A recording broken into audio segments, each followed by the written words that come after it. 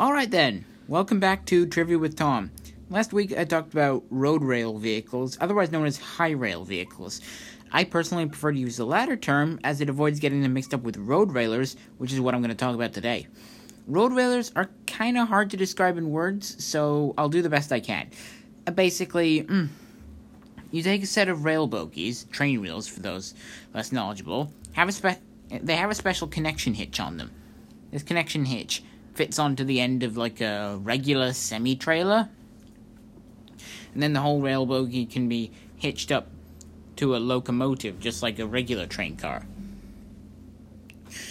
You then simply add another rail bogie set at the end of the semi-trailer, and then connect the next, and then take another semi-trailer, connect it onto that, add another rail bogie to the rear of that, and so forth, and so forth, and so forth, until you have an entire freight train made out of standard road-going semi-trailers.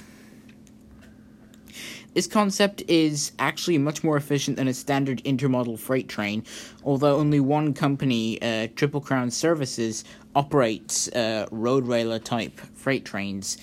Anyways, that's Trivia with Tom. Thank you once again for listening, and goodbye for now.